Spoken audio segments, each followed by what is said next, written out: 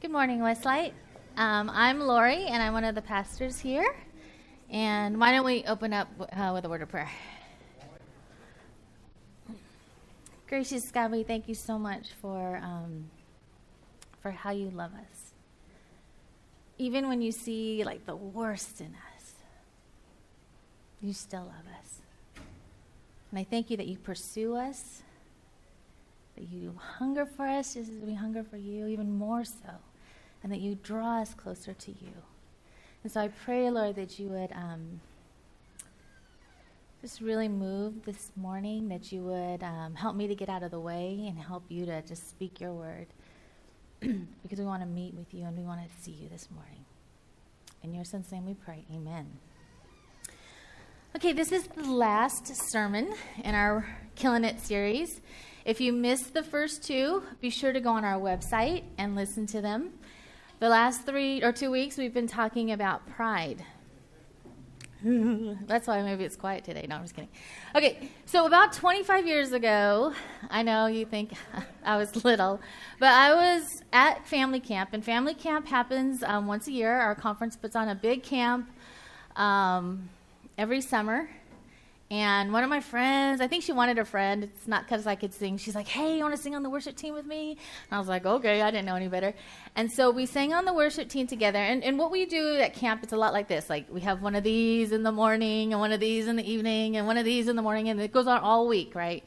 And so we're singing on the worship team, and she's like, let's sit in front because we have to, after the sermon or the message is over, we got to go back up, right? So she and I were sitting in the front, and this speaker is like, and he's like, at the end of his message, he's like, if you or someone in your family has dealt with addiction, you need to stand up. And this is how we became good friends, is because we had this commonality. So we look at each other, and you got to understand, I would never stand up. In fact, when people say stand up, there's something inside of me that says, sit down, don't stand up, right?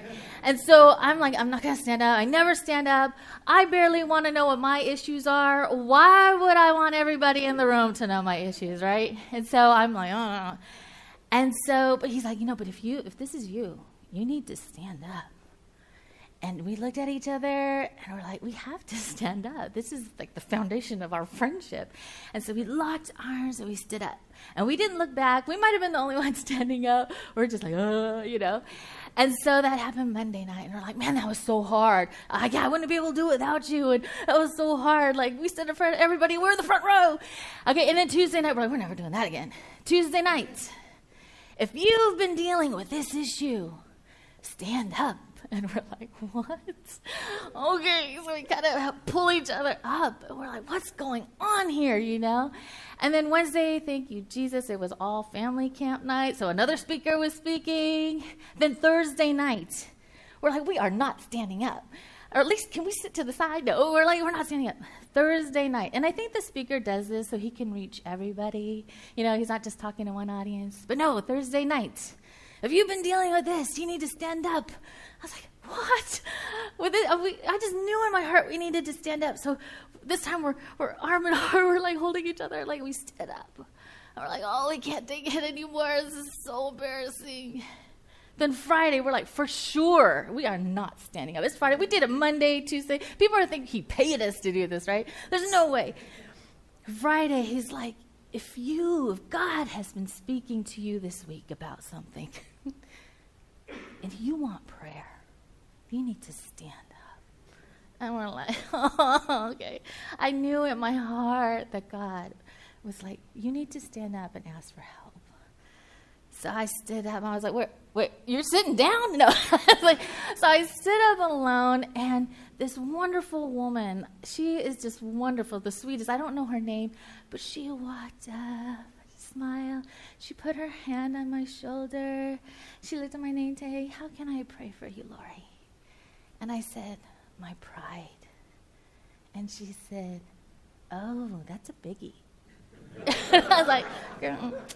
But it is, right? It's a biggie, right? We all have experienced the effects of pride. We know what it's like when, our significant other or our girlfriend or boyfriend or our parents, when they shift the blame on other people, especially yourself, when they don't take responsibility and admit that they're wrong, We know the effects of pride when our coworker has this like inflated view of himself and thinks he's more important than he really is, or he thinks he's better than others, or that person in your life group. There's always like one or two people in your life group that talk a lot, and you're like, you share their things, and then they just give you all these answers and solution to the problem, and you're like, those are the effects of pride.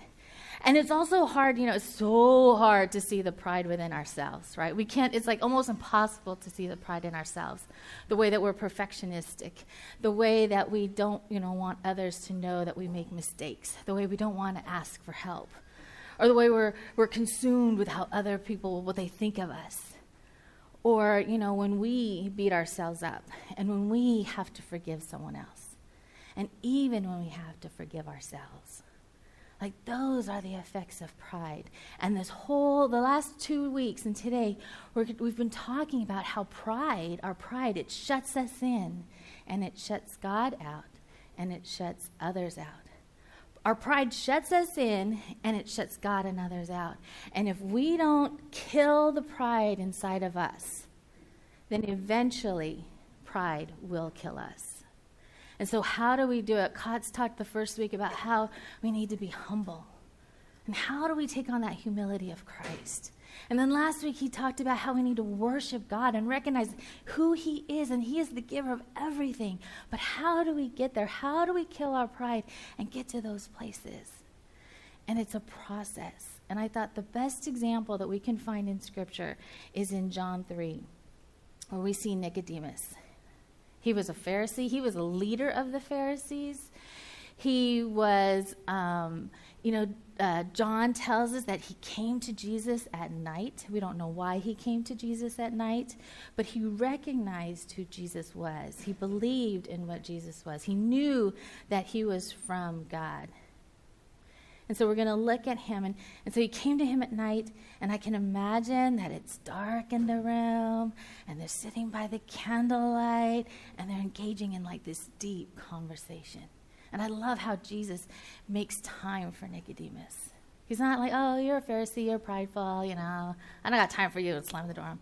Like when Nicodemus came to him, he made time for him. And I didn't write down the whole thing, but when Jesus said, let me tell you the truth, like listen, like pay attention, those are the things that I highlighted. So in John 3:3, Jesus is talking, Nicodemus is like, I know you're from God. I recognize you're from God. Only you, a person from God, can do what you're doing. And so Jesus begins to explain. He says, let me tell you the solemn truth. Like that means listen carefully, right? This is, pay attention. Unless someone has been born from above, they won't be able to see God's kingdom. And Nicodemus is like, huh? What do you mean by this? What is this born thing, right? And so Jesus goes on and he says, I'm telling you the solemn truth. Unless someone is born from water and spirit, they can't enter God's kingdom. You must be born from above. And Nicodemus is like, huh? What? Okay. And so I love how, he goes on to explain. He's like, the wind blows where it wants to. He's like, there's this new way of doing things. And the wind blows where it wants to. He's talking about the Spirit. And you hear the sound it makes, but you don't know where it's coming from or where it's going. And that's what it's like when someone who is born of the Spirit. That's like what it's like with someone who's born in the Spirit. And Nicodemus is like taking it in, but he's not really, it's hard to understand, right? And so Jesus goes on. And you got to understand, like, if Nicodemus, he's the leader of the leaders, he's part of the Sanhedrin, he would have acted like the judge in his room. And I love, in his city, village, or whatever, area. And I love how, Jesus kind of speaks in his language, right? And so he tells them this, I'm telling you the solemn truth. We're talking about things we know about, and we're giving evidence about the things that we've seen. But you won't admit our evidence. You won't receive it. You won't believe it. These things are happening. And I don't blame Nicodemus, right? He grew up his whole life learning the law. He studied it. This is his expertise. These are the things that he knows, that he's proud about, right? And the law is like, do this or don't do this. It's organized, it's orderly, it's black and white. You know if you're good or bad, if you're in or out. And here Jesus is explaining that God is doing something new.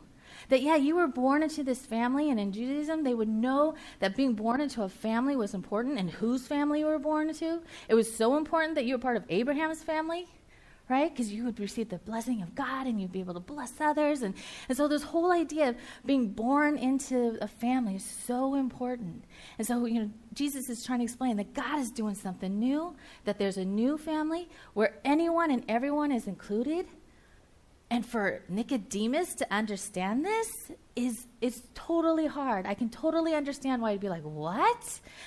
It's like, I have to open my mind and think differently. Like, what's going on? This is my whole life. This is what I've built my career on. What?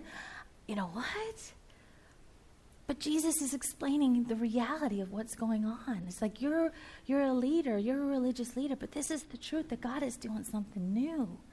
That God is he's inviting everybody. And so the first step in the process of killing our pride is killing requires truth. That we need to know the reality of what's going on. We need to know the truth of the situation, the truth of who we are.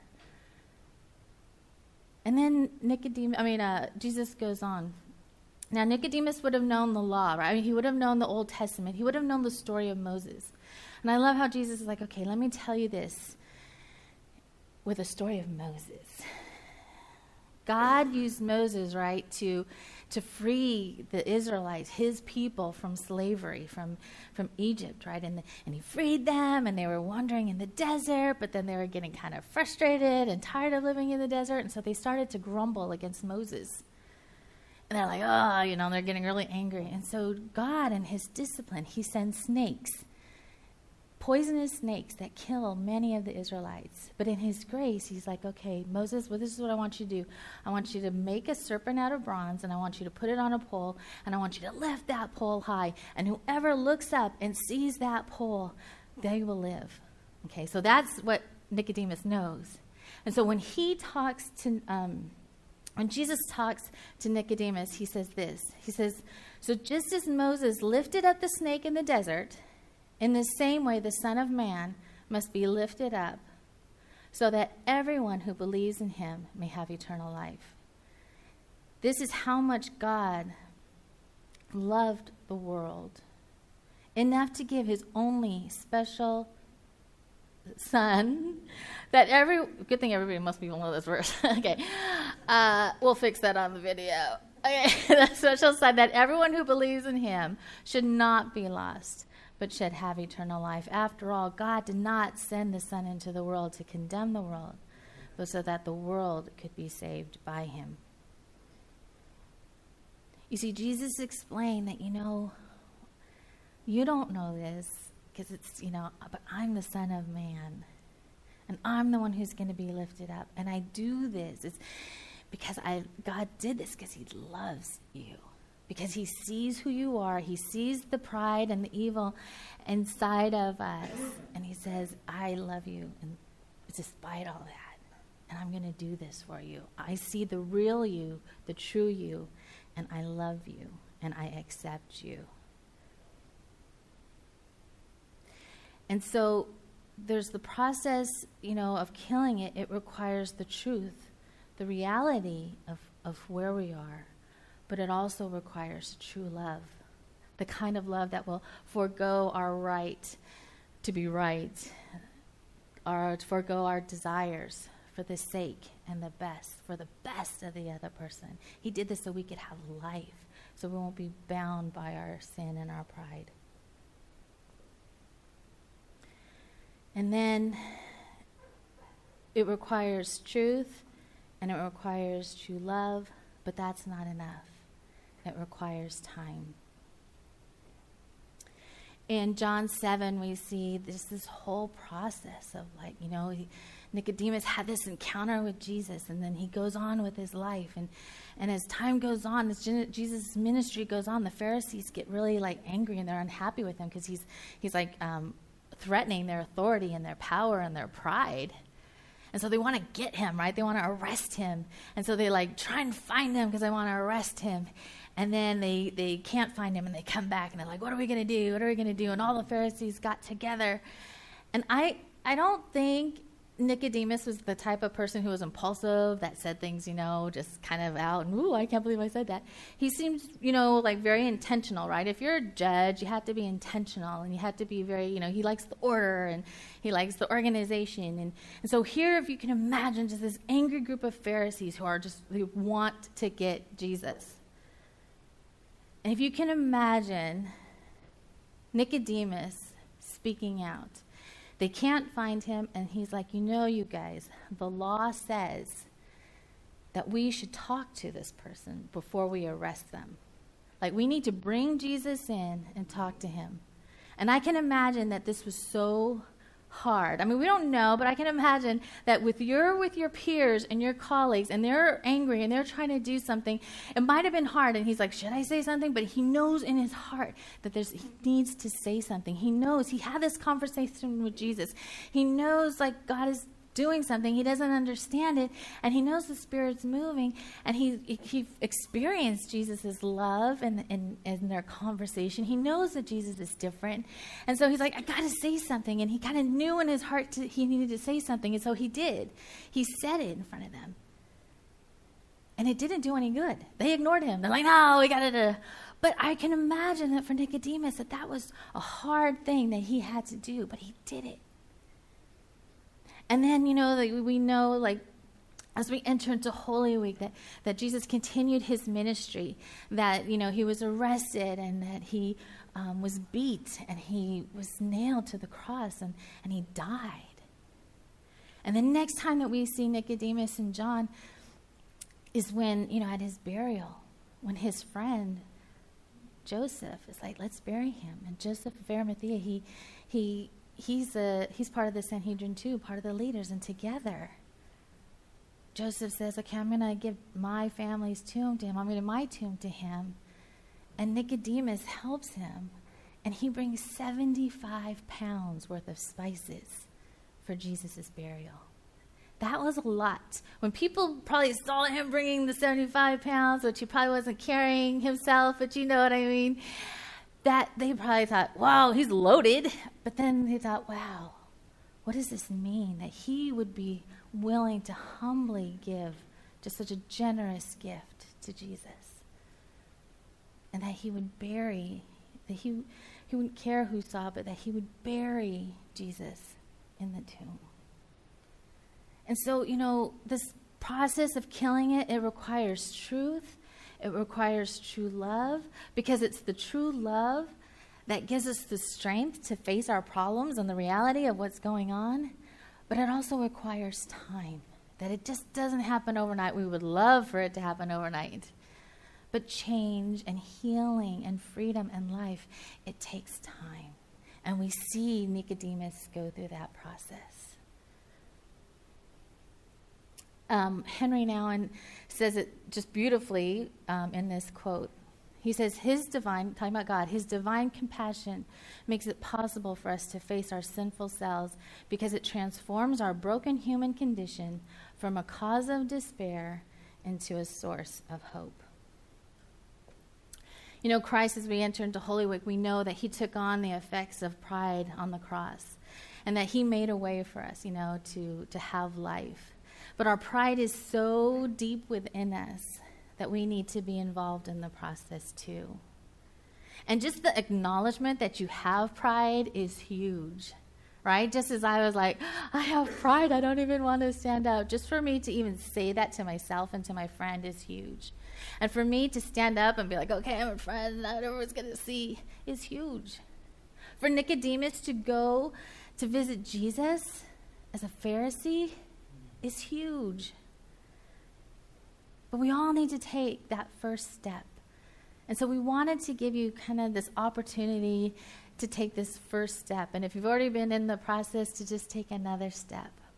Where you can, maybe God has been speaking to you these past few weeks about your pride, or we're going to give you space to think about it today, if you haven't had the time or the space to do that. And so I'm going to ask the ushers to pass out cards, index cards, and a pen if you need it. But I feel like God is inviting us to let him in and to let others in. and experience more of his love and grace. And so what we'll do is I'll give you space to write down maybe, something that you've experienced. I know as I was preparing for this message and listening to Katz's message before, I was like, Lord, what's my pride? And as Katz mentioned before, I'm going on my sabbatical next week. And I'm super excited because I'm going to this week-long leadership conference. And it's with one of my favorite authors. And he works with a lot of CEOs of big companies. And I'm just excited to be around him and to learn from him and to grow. But as I was thinking about, I don't even think I was sitting in silence and, candles and everything. I think I was just going about my day. And I felt this Spirit tell me, Lori, you're excited about going to this conference, this leadership conference, with this well-known leader of leaders. But he said, you want to go to this. There's a part of you that wants to go to this leadership conference to know that you're good enough, that you are looking to him to give you affirmation that you're a good leader and validation. And I think that if my leadership is about me wanting to be good enough and feeling like I'm good enough, then I'm shutting myself in, right? I am focusing on myself. And I'm shutting God and others out. I'm so worried about me and am I good enough? And will people think I'm good enough? And I'm shutting others, God and others out. And I'm not allowing him to just pour, allowing him to do what he needs to do, or I'm not letting love in, or knowing that my value comes from being a child of God, not in what I do. And so I thought, thank you, Jesus, for telling me this, because I would have gone to that whole week. Am I good enough? Am I good enough? Is he saying things that I believe in? And I would just got focused on that. But now that I know the truth and I know that he loves me and I am a child of God, I can go to this conference and I could just hear, I could let the people, the experts in, and I could let others in, the people who are praying for me or my friends, and I can learn and grow. I can actually learn and grow because I'm not so worried about wondering if I'm good enough. But I'll be able to see the reality of who I am. And so, that's, if it was me or when I do this, that's what I'm going to write down. And so I really want to invite you to take some time to, I'm going to play a recording of a song, and just during that recording time, write down what you want to do, or, your pride, or what the Lord has been speaking to you about. And then if you don't want to come forward, or if you can't come forward, if you can't nail something to the cross, then just raise your card, and one of the ushers will come and they'll do it for you. Or Paul or Marla will do it for you. If you want to bring a friend, like I had my friend at camp, then just be like, come on, let's go, let's do it together. Then go ahead and do that. If you feel like there's something you want to do by yourself, then feel free to do that. And if you feel like I'm not going to do that, then that is fine too. No one is going to know. It's going to be like, no one's going to know the struggle that's inside of you. This is between you and God. And so we'll just go ahead and we'll spend a few minutes doing that. Let's pray.